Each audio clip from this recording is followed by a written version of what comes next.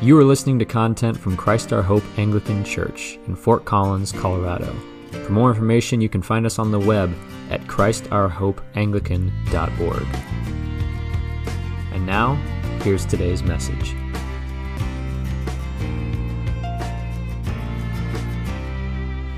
So we are in the fourth Sunday of Epiphany. Epiphany, a season where our Lord Jesus Christ is revealing us himself, his word, his presence.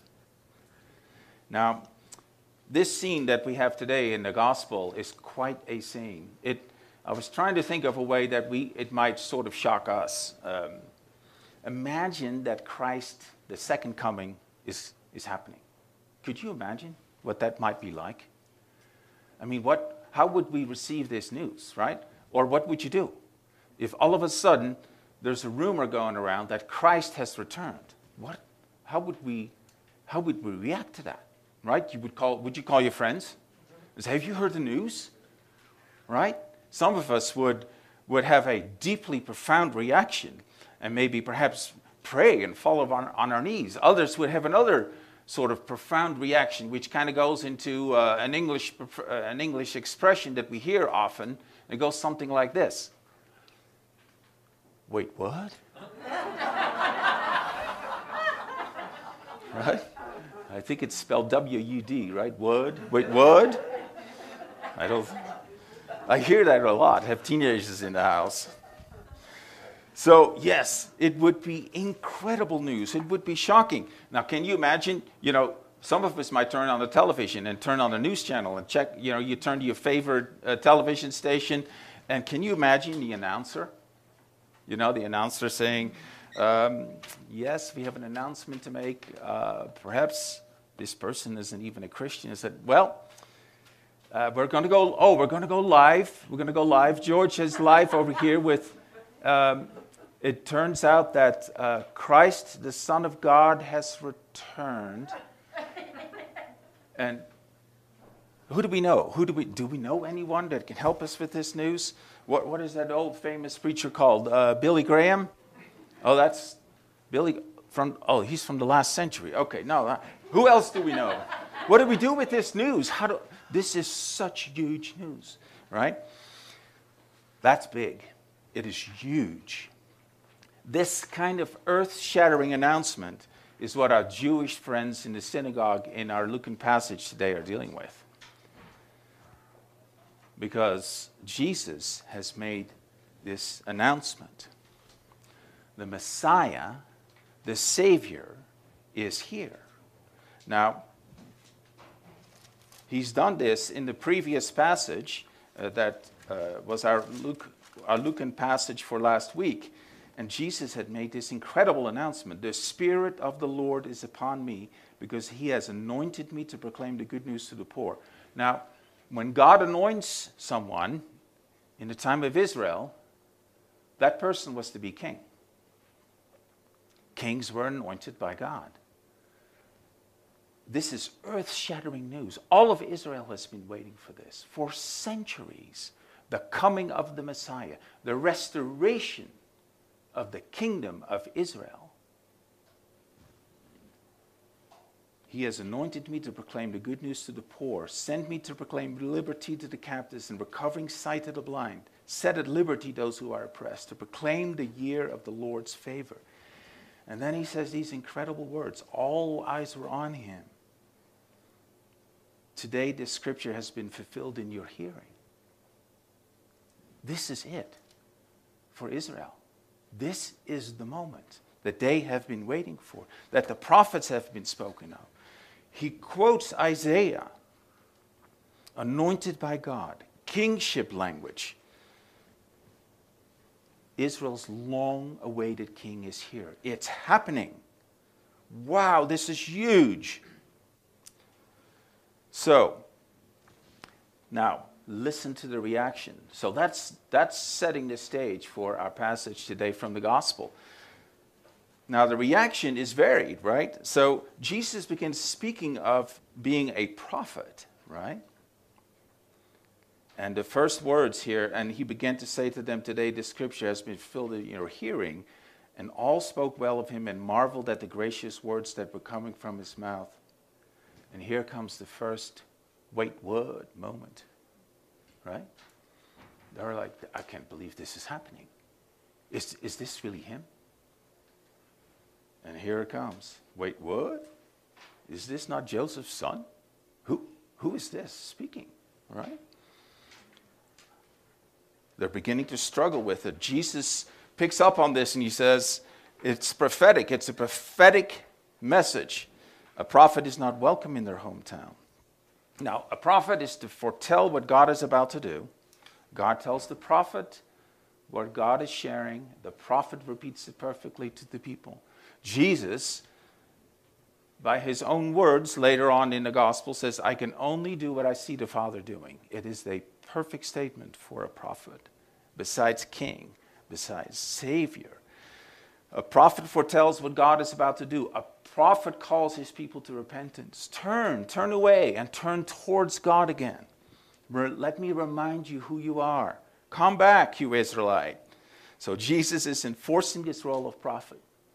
Besides the messianic reality that the king has arrived. So that's our first bookend. He's announced that this is it. The time has come. The king has arrived. The second bookend to our scripture today is Jesus healing a person beset by a demon in the synagogue. Now, this is a profound second bookend because this is showing us what the way of this king is going to be. Jesus is here to defeat evil in our hearts. He has an authority. He speaks with authority. People marvel at him. And that authority especially extends to pushing back Satan, to stand against evil. Now, this then is a foreshadowing of how the Lord is going to establish his kingship. It is through the cross.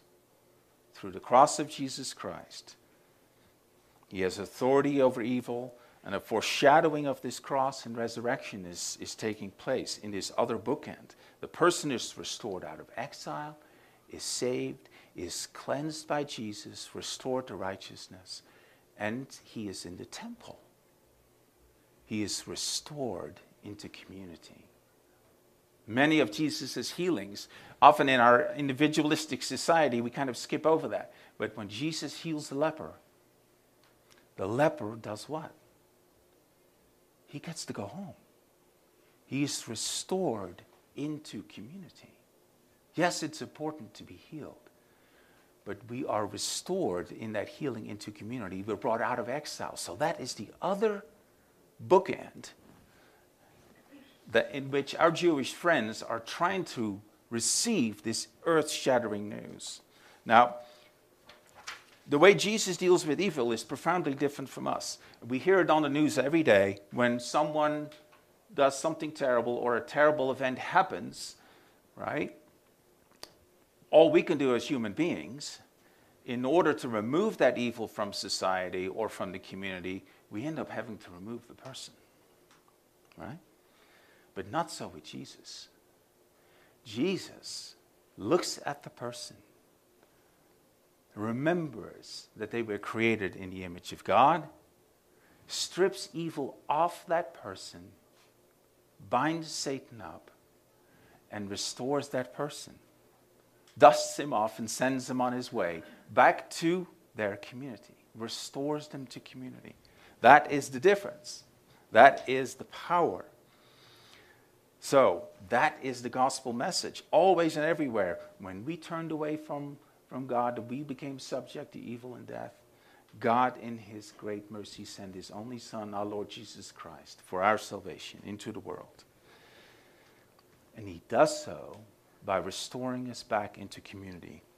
So that's the stage. The king has arrived, and the king is here to heal and bind Satan. This is the way of the king. Now, our Jewish friends are very much hoping that the restoration of Israel would mean that this language of set me to proclaim liberty to the captives would very much mean that Israel's enemies would be thrown out, right? But the enemy, of course, it's Satan himself that's being set aside by Jesus Christ. Jesus begins to speak of Elijah, begins to speak of how Elijah bypassed the people of Israel, not to bypass Israel, but that the scope of this kingdom is the world. It is much greater. It is to include the Gentiles. And this is shocking. This is shocking news. That those people, them, how could, no, wait a moment, they're not us. They can be part of this. And Jesus is saying, it's for everyone. The scope of this now is the world. Yes, it is the fulfillment of what Israel is to do in this world. But not only Israel, but all of us. All of us. Extended to the world. Brought into the community of believers. The church. That causes some to react very negatively, and Jesus is brought to the edge of the village. And they're about to throw him off a cliff. Now, in our society today, we may focus on saying, okay, that's a great injustice. The Messiah, the Savior, the King of the world. But the Jewish world, taking someone to the edge of the village means taking them out of community, taking them outside. You couldn't survive on your own. This is where the lost sheep is. This is where the lepers are. This is exile. So again, our Lucan passage here reminds us that this is about community, that Christ intends to bestow on us a grace through a community, his body, the body of Christ, as a witness, prophetic witness to the world. So everyone is to be welcome. This is the fulfillment of Israel. But now Israel, as the example of God, is now expanded to us as the example of God. What does it look like to follow Christ together? What does it look like that by God's authority we are brought out of exile and brought into his fold, into believership of him, saved by him, and in our individualistic society, we often skip over this, he, by his authority, binds us into his body. We become part of the body of Christ, which is now the vehicle through which the kingdom is shown to the world. Friends, the grace that God bestowed on the prophets, he now bestows on the church, us. The grace that God bestowed on the prophets, he now bestows on his church, his body, the bride of Christ, you and I, right here in this church, in this area. So how might we respond to this today, to this great news? Well, some of us may just, as visitors, perhaps there are visitors here today or visitors watching us today, and they're wondering, could this include me as well? Could these be my people? Might I be brought into my Savior's arms and learn to walk it out that way with this group of people right here? There may be those who say, this is too good to be true. Too good to be true. I need someone to show me. I need someone to encourage me, to show me what that looks like. We might be so overwhelmed with gratitude that we break out into spontaneous worship. This is what happened in the church in Corinth. Someone's spirit testified with God's Spirit that this is such great news. The Savior is here, and he brings me out of exile into this community, into the fold. And they break out into spontaneous worship. There's mention of speaking in tongues as a means of doing that. But even here, Paul reminds us, yes, worship God, but let's do this for the edification of the body. The focus is on the community. That is to be the vehicle that Christ has chosen, his body, his church, to bring the good news into the world. And we are to walk this out together to edify one another. The grace God bestowed on his prophets, he now has bestowed on the church. I hope you can receive that. I pray that you can receive that. Christ holding together his body, the church, the community, you and I. Christ our hope, right here in Fort Collins, Colorado. And our small church plant up in Evergreen, which is right now just meeting in our home. A small beginning.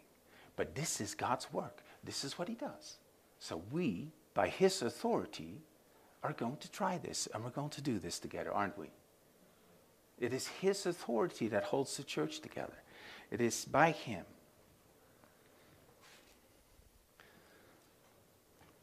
Now, there may be some of us even that feel they are in exile right here in the United States, right? There may be some who read the Bible and say, well, brother, I'm kind of hanging out in Isaiah, not really in the New Testament, because things aren't going so well for me here. This is exactly whom we are here for, right? This movement of coming out of exile, saved by Jesus, called out of something and called into community. So Christ calling of us, he calls us out of our trouble, saves us, and then calls us into community. Let us just take one more pass through the Word of God. Our old friend Jeremiah, and I invite you to listen to these words as if he's speaking to the church today. The calling of a prophet has now become the calling of the church.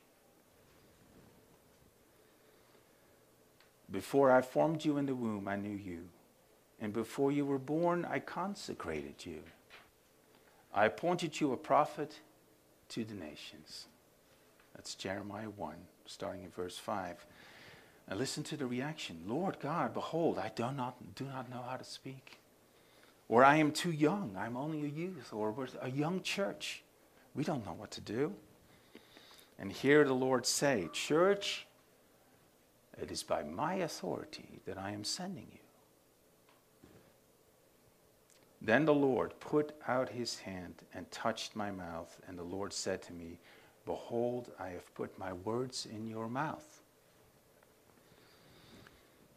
Church, I have put my words in your mouth.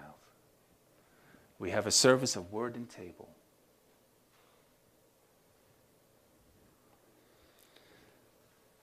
See, I have set you this day over nations and kingdoms. It is us, the church, that is to speak into the world by the words of Jesus Christ on how to do life together, to follow Jesus. The kingdom is not a political kingdom. The kingdom is one of love, loving God, loving self well, and loving our neighbors. That is the way of the kingdom, and it is empowered by his authority. Church, you are, as my body, are forgiven, brought out of exile, restored, and resurrected. You are to be my witness. The grace that the Lord bestowed on his prophets, he has now bestowed on the church. Right here in Christ our Hope in Fort Collins, Colorado. Amen. This sermon is an audio ministry from Christ Our Hope Anglican Church in Fort Collins, Colorado. If you are in the area and would like to learn more about how you can worship with us in person or online, please visit us on the web at www.christourhopeanglican.org.